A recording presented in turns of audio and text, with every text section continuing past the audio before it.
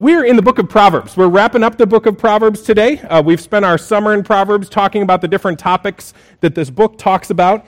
And the entire book of Proverbs is really taking the central truth of Christianity, taking the gospel message, which is the message that we just sang about, that even though we're more sinful than we could ever imagine, on the cross we see that the love of God is greater than we ever dare to hope or dream. That Jesus Christ came to earth, he died for us, he was buried, and he rose again, so that whoever would turn from sin and trust in him would not perish but have everlasting life. That's our central belief as Christians. And then all of the rest of the Bible and all of the places that we're commanded to obey, we're given commands to basically take the implications of that gospel message and apply it to every different area of life. And so the book of Proverbs, we've talked about how the gospel applies to family, how it applies to relationships, how it applies to the pride in our heart, how it applies to the jobs that we work, how it applies to anger that we struggle with. That the truth of Jesus Christ applies to everything. It doesn't apply in exactly the same way, but we do believe that that gospel is the key to every door, and that all of our needs, all of our questions, they all find their answer somehow in Jesus Christ. And so today we're going to take that gospel and apply it to our hearts, specifically in the area of our quest for joy. This is a quest that all of us are on. All of us want joy. We all want to be happy. It's something that we're all chasing. Everything we do to make ourselves happy. And you see it especially during vacation season in the summertime, where people are going out and camping because there's happiness to be had. We'll pretend we don't have a house. We'll sleep on the ground. We'll not shower for a week because maybe that'll make us happy. Maybe that'll give us peace. We grill out. Everything we do, everything that's happening, all of our summer fun activities, we're doing because there's fun and there's joy to be had in them. And those are good things. They're good things that we do. But the truth is, we're all looking for satisfaction in everything that we do. Not just the good summer things we do, not just vacation, but everything we do because we think it'll give us joy. Even when we make big sacrifices, we make those sacrifices because we believe that there's more joy to be had when we sacrifice something than when we hoard it for ourselves. So that's what we're all after. Pascal said this. He said, all men seek happiness. This is without exception. Whatever different means they employ, they all tend to this end. The cause of some going to war and of others avoiding it is the same desire in both, attended with different views.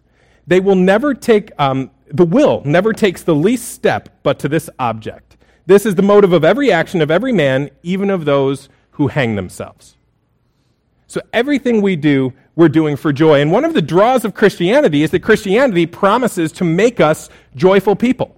One theme that you see all throughout the Bible is that the redeemed people of God are people of joy. In Psalms it says this, in Psalm 126, it says, when the Lord restored the fortunes of Zion, we were like those who dream. Then our mouth was filled with laughter, our tongue with shouts of joy. Then they said among the nations, the Lord has done great things for them. The Lord has done great things for us, and we are glad. So all throughout the Bible, redeemed people are glad people. And this is why for 2,000 years, when Christians get together, they sing songs. And if you've been a Christian for a while, we forget about how weird that is, that we're actually all getting together and all singing the same songs. I mean, as a culture, we'll go to concerts, we'll listen to other people sing songs, but for us all to get together, at least most of us, sing along and sing these things out of joy is a strange thing. I remember way back when I was in junior high, I went to a Billy Joel concert with my mom, and we went to listen to Billy sing songs. And now occasionally he would back away from the microphone and you'd hear the whole crowd singing along with Piano Man or something. But it wasn't, for the most part, we were there to hear him sing. Nobody, if they had said, we're all going to get together at the stadium and sing Billy Joel songs, nobody would show up. We were there to hear him sing. But here as Christians, we're getting together and singing Jesus songs, even though Jesus isn't walking among us in the flesh.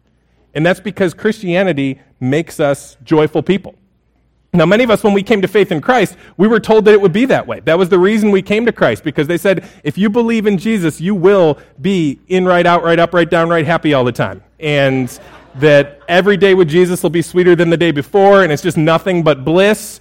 And so you accepted Christ, and he was supposed to fill you up and make you joyful and make you happy. But the truth is, a lot of the time, even as Christians, even as the redeemed people of God, we don't have that joy. We're not happy all the time. Every day with Jesus is not sweeter than the day before. We go through some really dark seasons, some dark times of sadness. And the nice thing about the Bible is it doesn't lie about Christianity like Christians do. As Christians, we like to take what's in the Bible and spin it and sell it and kind of fudge it a little bit and tell some lies. The Bible just paints an honest truth. And this book of Proverbs especially just lays out the truth that, yes, we are supposed to be the people of joy, but often we don't have it. So the hope today is to expose some of the reasons that we don't have joy, show us how to, over the long haul, apply the solution to our hearts so that we could be the people of joy. Never perfect joy until Jesus comes and returns, but so that we can sing and mean it, so we can have that relationship we're after, so we can have that sense of fulfillment. Because Proverbs does say this, in Proverbs 14:13, even in laughter, the heart may ache, and the end of joy may be grief. So if we're honest, a lot of us would say, I come to church and I sing the songs and I'm with these people and I smile and I pretend I'm happy, but even in it, my heart aches. There's grief in that. Proverbs 14:10 says, the heart knows its own bitterness. The heart knows its own bitterness, and no stranger shares its joy.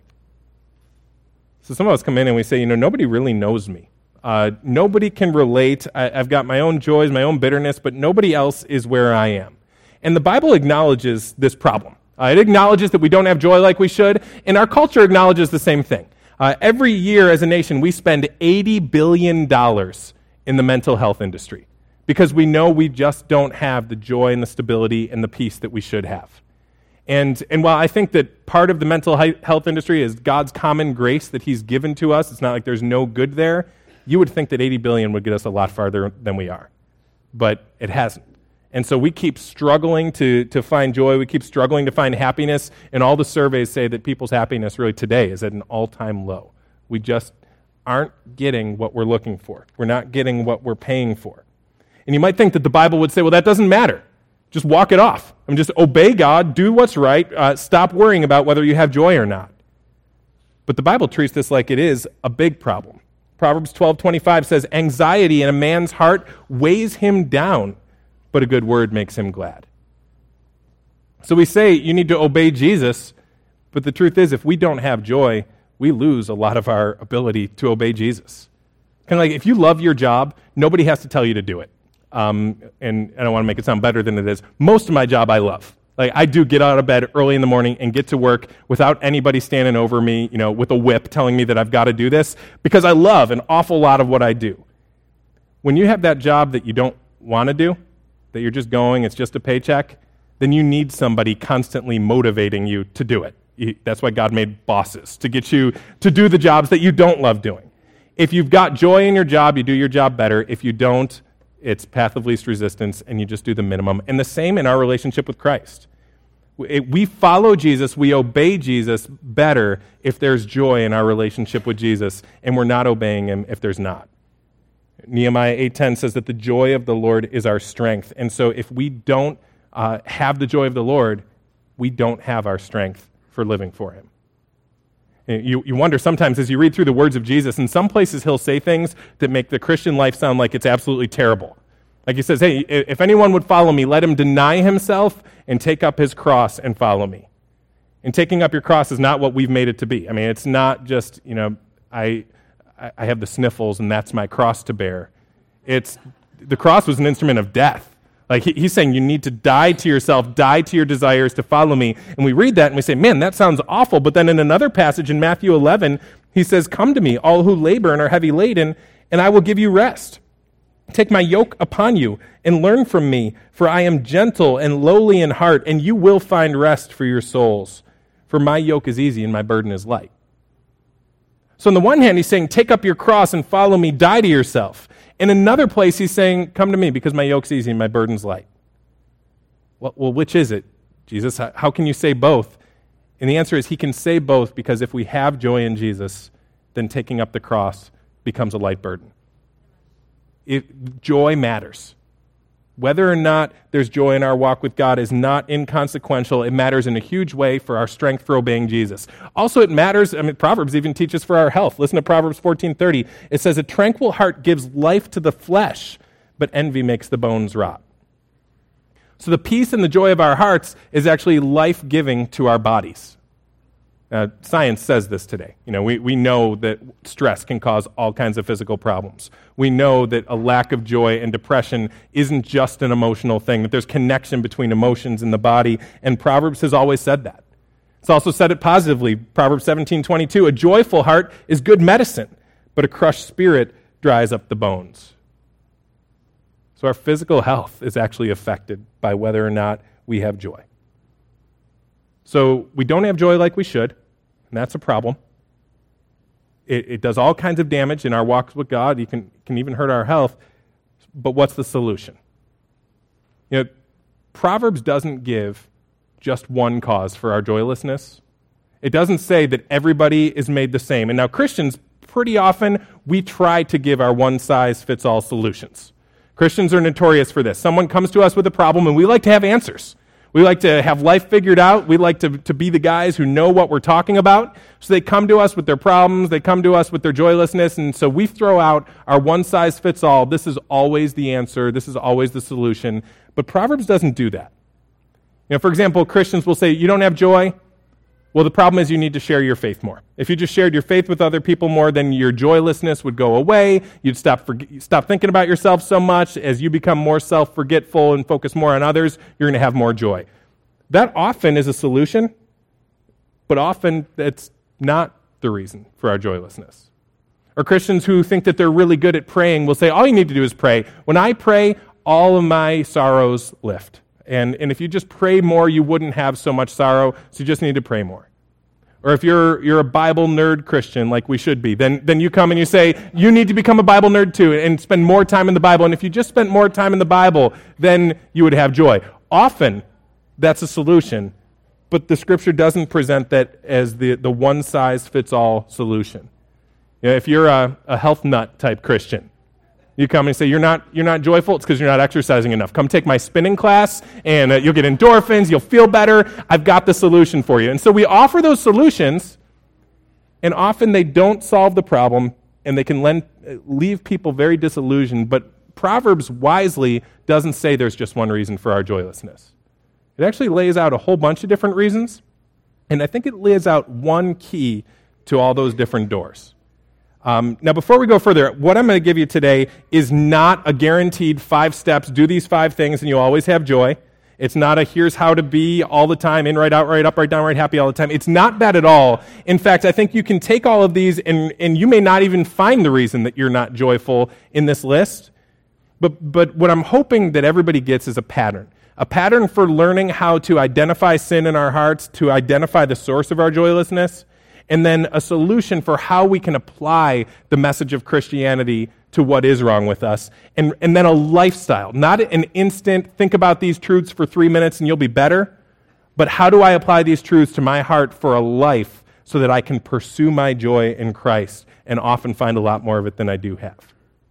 So what are the reasons for our joylessness? One, obviously, would be physical. We looked at some of those verses already. We know that if you've got physical problems going on, that can hurt you spiritually. If you go the next week without sleeping, you'll have physical problems. You'll be acting like you're drunk. You'll be super slow. Your reaction time will be slow. There'll be all kinds of physical things that happen, but also you'll sin. If you go a long time without sleep, you'll find yourself sinning more through anger. Young parents, agree with me at all? Like where the kids are up all night, and it's not like it's just a physical problem the next day. There's spiritual problem. You'll be less guarded in the words that you speak, and you might find yourself, as you're less careful with your tongue, sinning with the things that you say. All kinds of sins and spiritual problems can come from just not having enough sleep. Or take another physical issue. Go the next week and don't drink any caffeine. You say, I don't know if I'd still be a Christian. Yeah, I know. Like it's bad. What we do with our bodies has this absolutely huge effect on our spirit. This is why Snickers had those "You're just not you when you're hungry" commercials, where Betty White's out playing football with the guys, and they're tackling her and yelling at her for being so slow. They're going, "Come on, Mike, what's wrong with you?" And then they give her a Snickers. She eats it, and she turns into a 25-year-old guy. And the tagline is, "You're just not you when you're hungry." Because the physical does affect everything. Pretty soon, I know we've got a bunch of people here who probably just moved to town. Any people new to Rochester who are here, new in the last month or so? Some college folks? There are a lot more. Hey, guys. U of R? Awesome. Good to see you guys. So we've got a lot of people who've come here to town, and I just got to let you know that today's the last day of sunlight, and pretty soon what's going to happen is the sun's going to go away for about 9 months. We have... In Rochester, there's a 9-month gestation period for good weather, and it's about to start. So enjoy today, and I promise in February you will be depressed. And we're going to get together in February, and we'll be depressed together, and looking forward to the sunlight that's coming. So something happens when it's cloudy for a long season that we get pretty gloomy in the wintertime around here. It's coming, but welcome. Thanks. So there are physical causes for our lack of joy, but it's not just physical causes. That's not the one-size-fits-all solution that Proverbs lays out. Also, there are relational causes. And we looked at this verse, Proverbs 12:25, anxiety in a man's heart weighs him down, but a good word makes him glad. So we need other people to be speaking good words into our lives, and if we don't have them, we'll be weighed down. Sometimes our joylessness comes from living in isolation. Nobody ever says, who's got a lot of joy and who's really stable? That guy who lives in the cabin in the woods by himself. Like, that guy's usually crazy.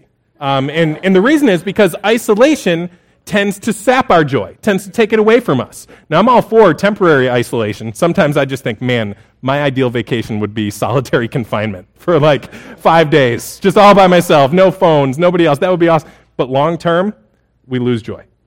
It doesn't grow when we're not in community. And so sometimes the isolation that we're in causes that. And sometimes we're not living in isolation, we're seeing people, but our relationships are so shallow, or so many of our relationships are so broken that we don't have people speaking good words into our lives, that they're just not deep enough to really even count. Or we'll substitute online community for real face-to-face community.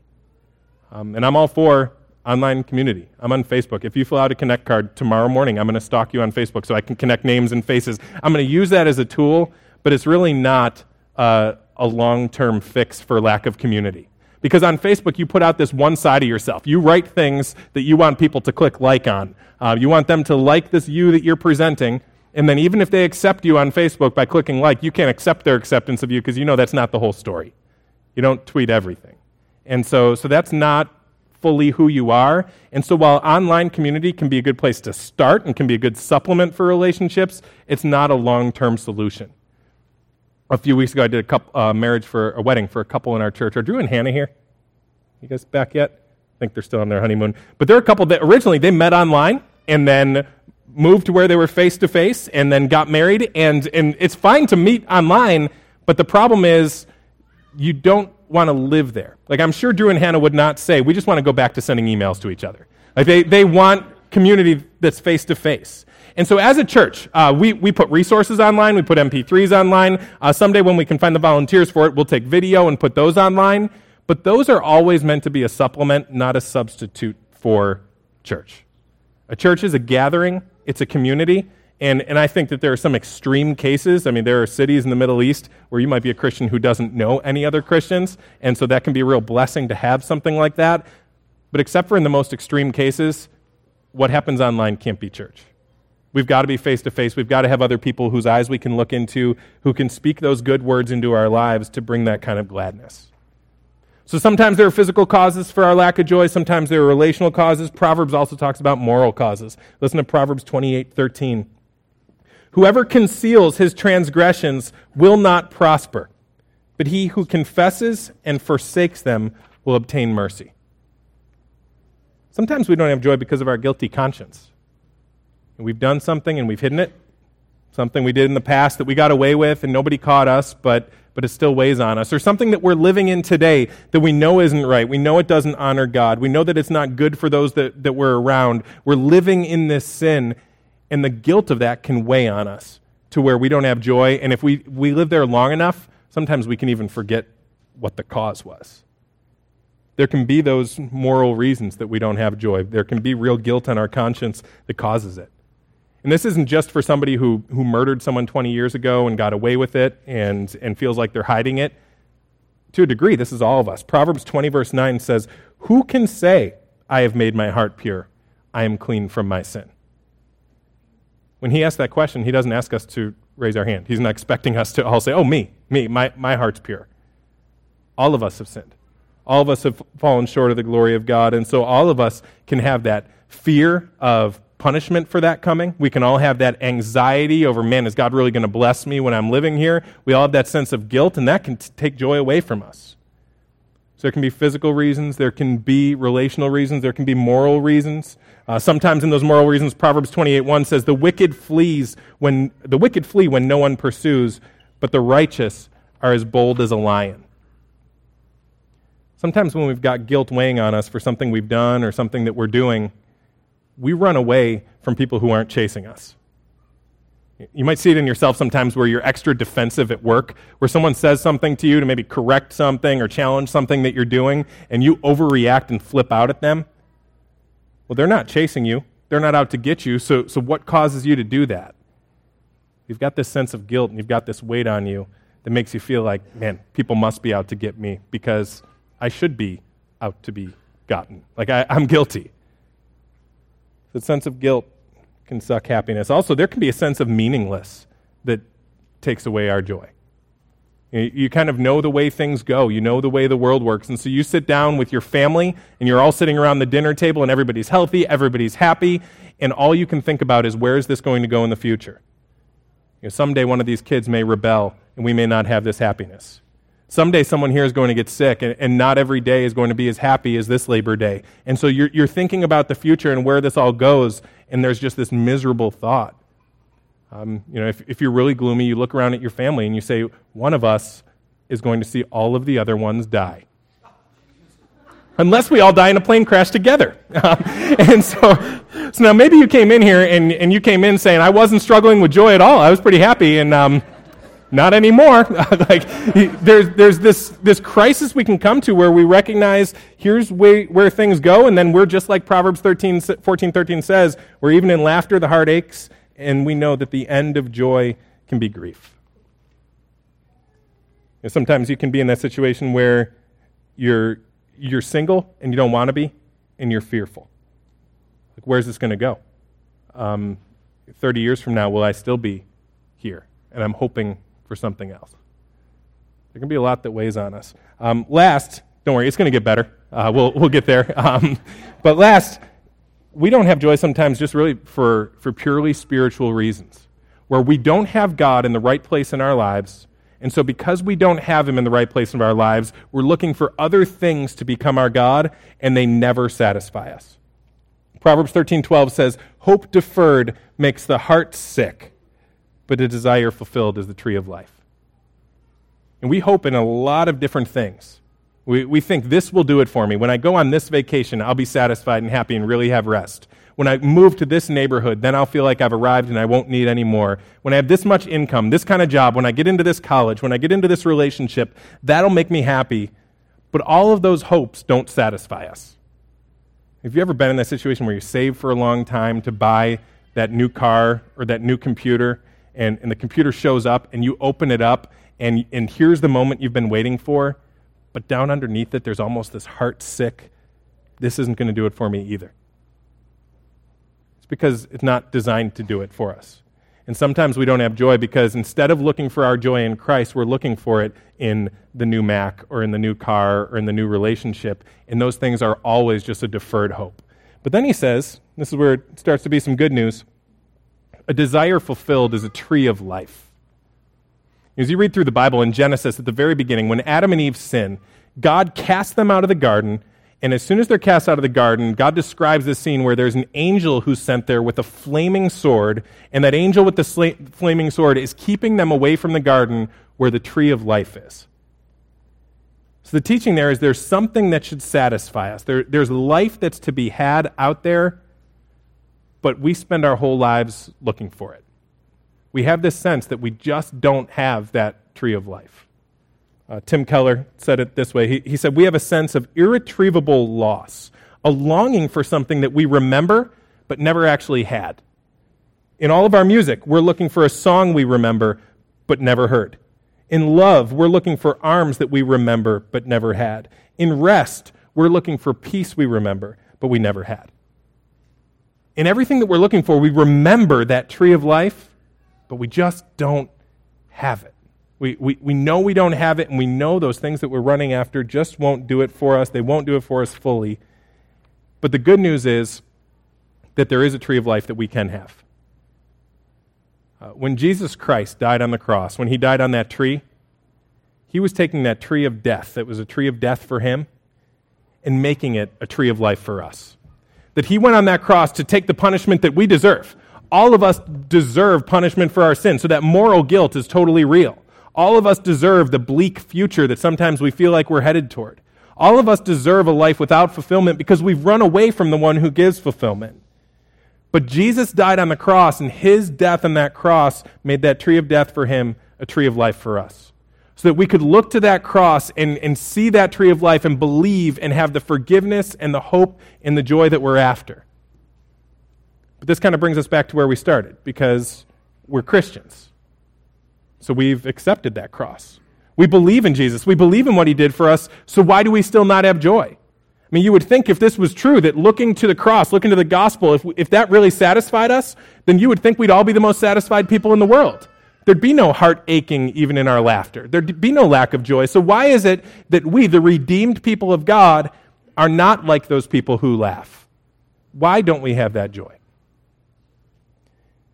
Again, I don't want to oversimplify the answer, but the one big answer that we have to learn over the course of a life to apply to every corner of our hearts is the cross and all of its implications.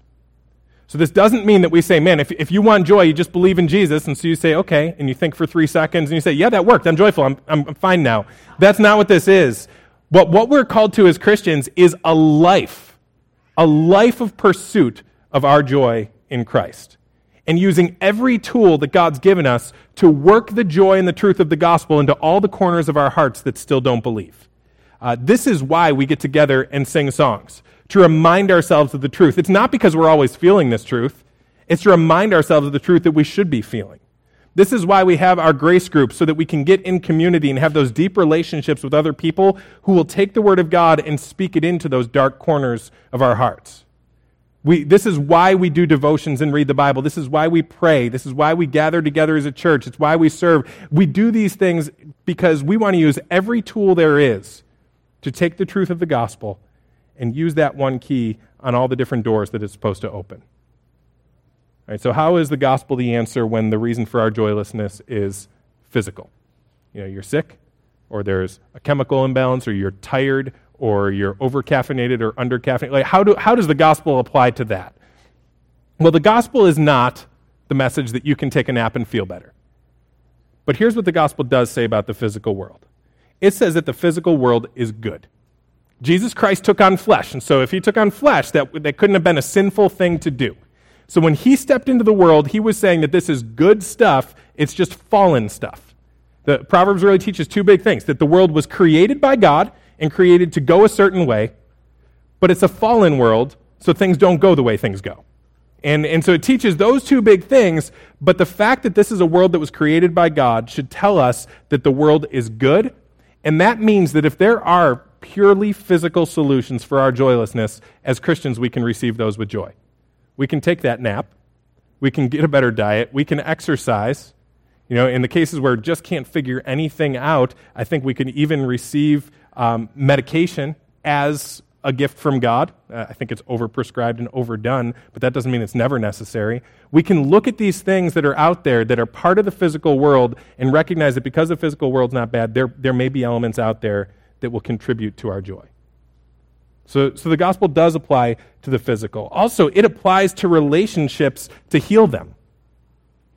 Now, I know, and I want to say this, there are people here, just knowing the size church we have, there's some people that your reason for joylessness is that you've been a victim in a relationship, where you have been verbally abused for a long time, physically abused for a long time, and you've learned some patterns of thought that keep you pretty gloomy and depressed, and it's understandable that you're where you are. I don't want you to feel guilty if that's where you are, but I do want you to have hope. I do want you to have hope that even taking the gospel and applying it to the way that you think about this evil person who's done horrible things to you can free you from some of the joylessness that you're experiencing now. And it doesn't happen in an instant. It can take a long time to learn new ways to think, to learn a whole new worldview, to apply that gospel to every corner of your heart. It takes a long time, but there is hope. You're not stuck in joylessness because of what somebody did to you. Not forever. There's great hope for Christians. But we're patient with you, and God's patient too. What we need to do is, when there are broken relationships that are our doing, where we've broken relationships with people, or just there's tension or strain or something that we blew up, we need to start by applying the gospel to those where the gospel says that we're sinful people.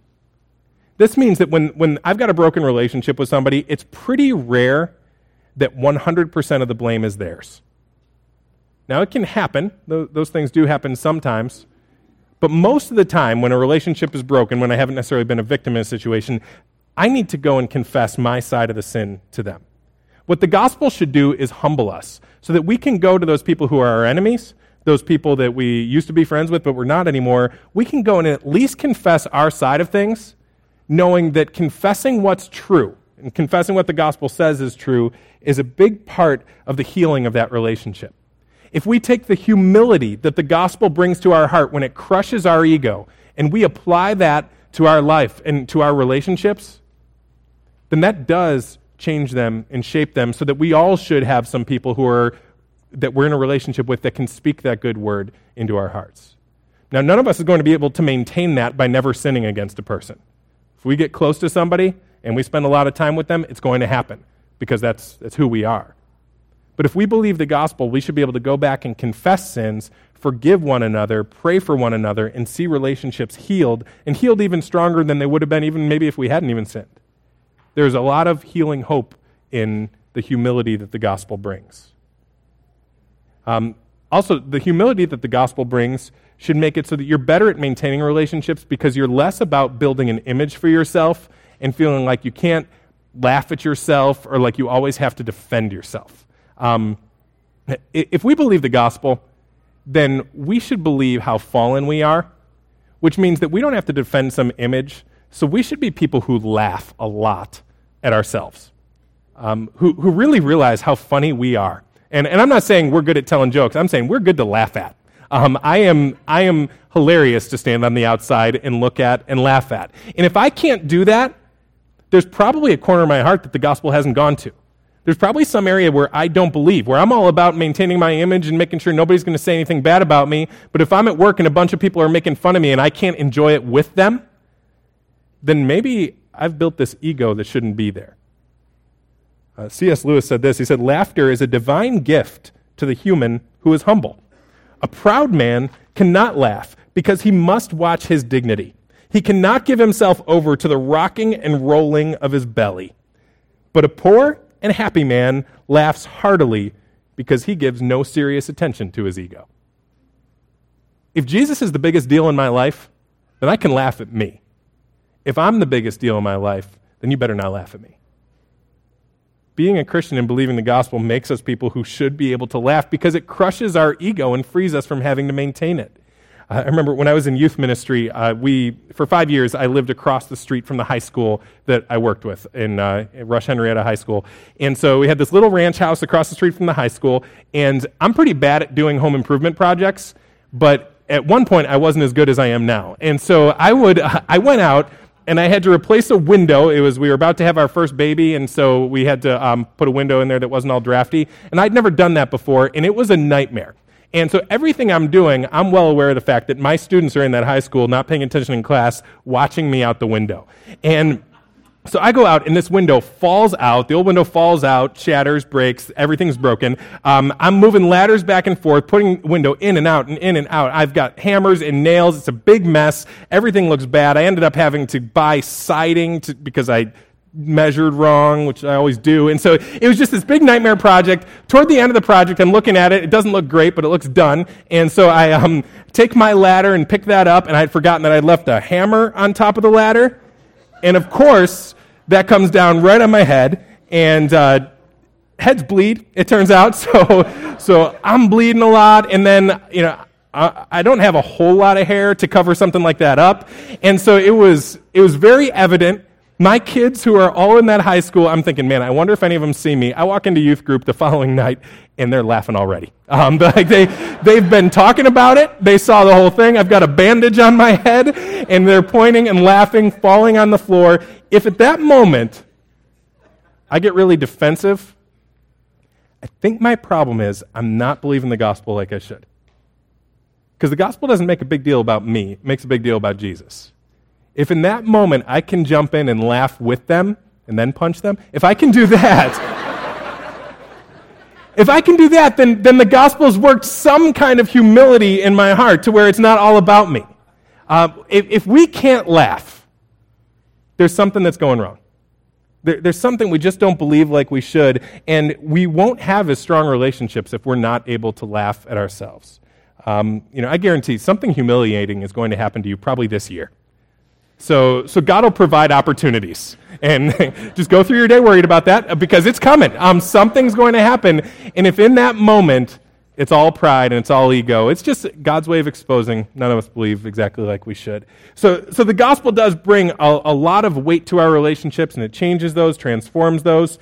Also, the gospel does take care of that moral guilt. And none of us can say, my heart's clean. None of us can say, I've never done anything wrong.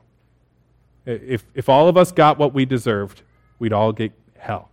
It's bad news when we have to pay for our sin. And so we end up fleeing when no one pursues because we've got that guilty conscience. The gospel says you're absolutely right in feeling that guilt because you're guilty. And in fact, if you could feel all of your guilt, man, it'd be worse than you even think. But then at the same time, it says Jesus paid for it.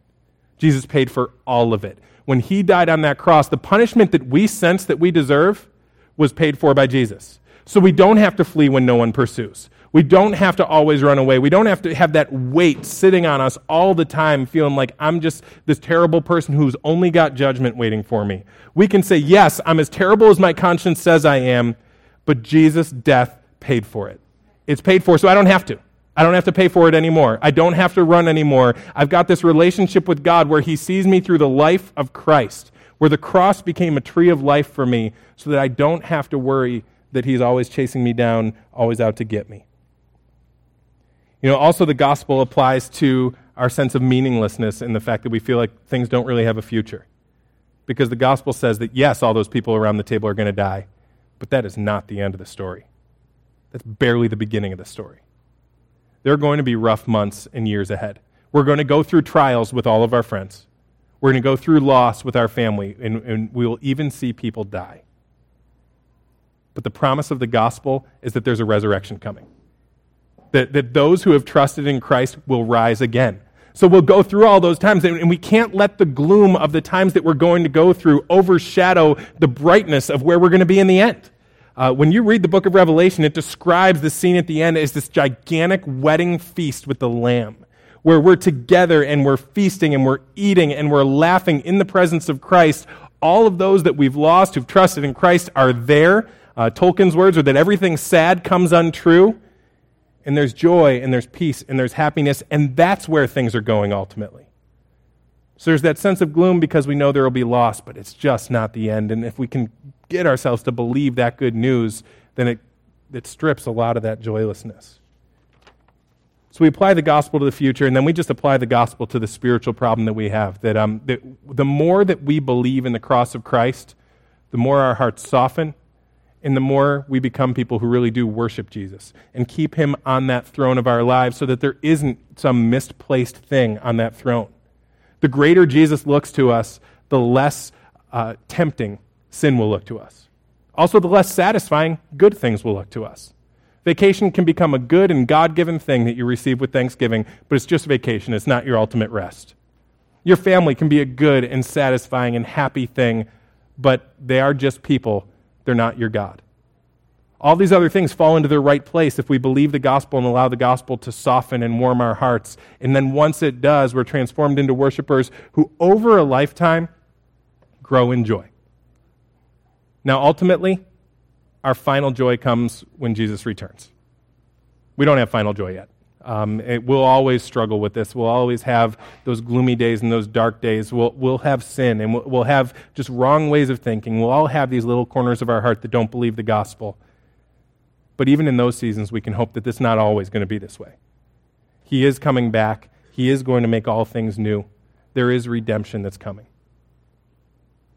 And so the call today is not to go and add joy onto your Christian life with a 15-minute exercise.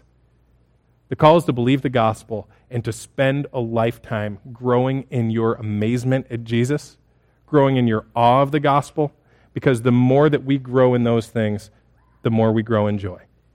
It's a quest that we're on. It's a journey we're on. It's not a destination we reach fully before he comes back, but there can be huge progress. So if you're in that gloomy season, that dark season, that hopeless season, the key is to look to Christ. And keep looking to him. And when you feel like you can't look anymore, keep looking to him and ask him for the strength to look to him, because he promises that the only place to really have ultimate joy is in him. So if you're looking at him, you're looking in the right place. Let's bow our heads and close our eyes for a second. And now's a good time for Christians to confess some of our sin to God, just quietly in your heart.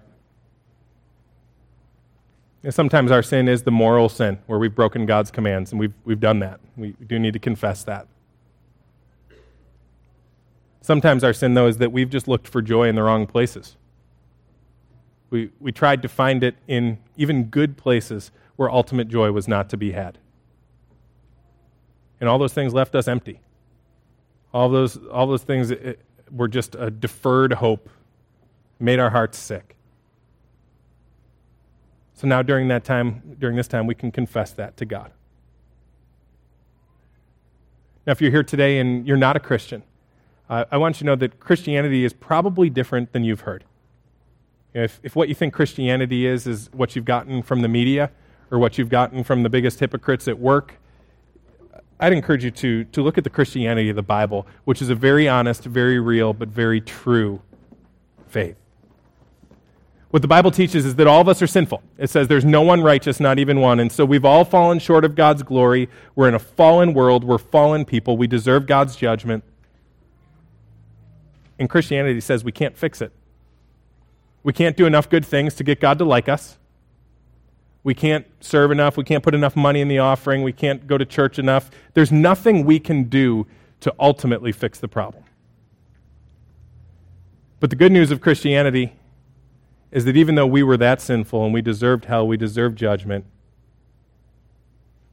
Jesus came and died on the cross and made that tree of death a tree of life for us. So if you're here and you recognize the sinfulness, trust Jesus. Trust that Jesus Christ is all God and that he's all man, and that when he died on the cross, he died to pay the price that you should pay. He died for your guilt, for your failure. And instead of trusting in yourself, instead of trying to obey enough to get God to like you, turn from sin, turn from unbelief, turn from all other gods, and turn to Jesus. Trust in his death for you and cry out to him for forgiveness, and he promises of all those who come to him, he won't lose one. So in whatever words you want, you can say, God, I know my sinfulness. I know that I'm broken. So Jesus, I turn to you. I trust in you. I'm turning from my sin and from my unbelief. Now, if that's where you are, if that's the cry of your heart, then Jesus promises he'll save you, he'll wash you, not because you did something right, but because he did something right.